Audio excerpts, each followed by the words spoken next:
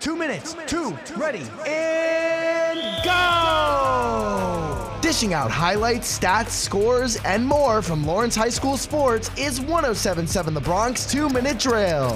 What is going on, everyone? I'm Jake Serrano. This is the 2-Minute Drill from 107.7 The Bronx, winner of the 2023 IBS Media Award for Best College Station in the Nation. Recapping your Lawrence High School Cardinal Athletics in 2 minutes. On the turf, girls lacrosse split the week 1-1 with a win over Rutgers Prep 19-12 with Megan Simpson scoring 9 goals. Jessica Everman scored 6 goals, combining for more than half of the team's points. The Cards are 3-4 on the season. On the boys' side, the Cardinals lost to Robbinsville this week 16-8, dropping 3 of their last 4. The Cards are looking to bounce back after starting 1-3 on the year. On the courts, boys tennis got the win this week but dropped 2 straight games. Tennis defeated Steiner 5-0. On the diamond, Lawrence baseball has won 10 of their first 11 games. They've won 7 straight, with their most recent wins coming over Allentown and West Windsor Plainsboro North. The Cards outscored their opponents this week 18-8. The boys are first place in the Valley Division and are 10-1. On the girls' side, softball has won 6 this season. The girls lost 3 straight games, most recently to Allentown and West Windsor Plainsboro North. On the green, boys golf lost to Hopewell Valley this week 159-186. Previewing ahead, softball will square off with Hamilton West, Lawrenceville, and Notre Dame. Baseball will take on Hamilton West and Haddon Township.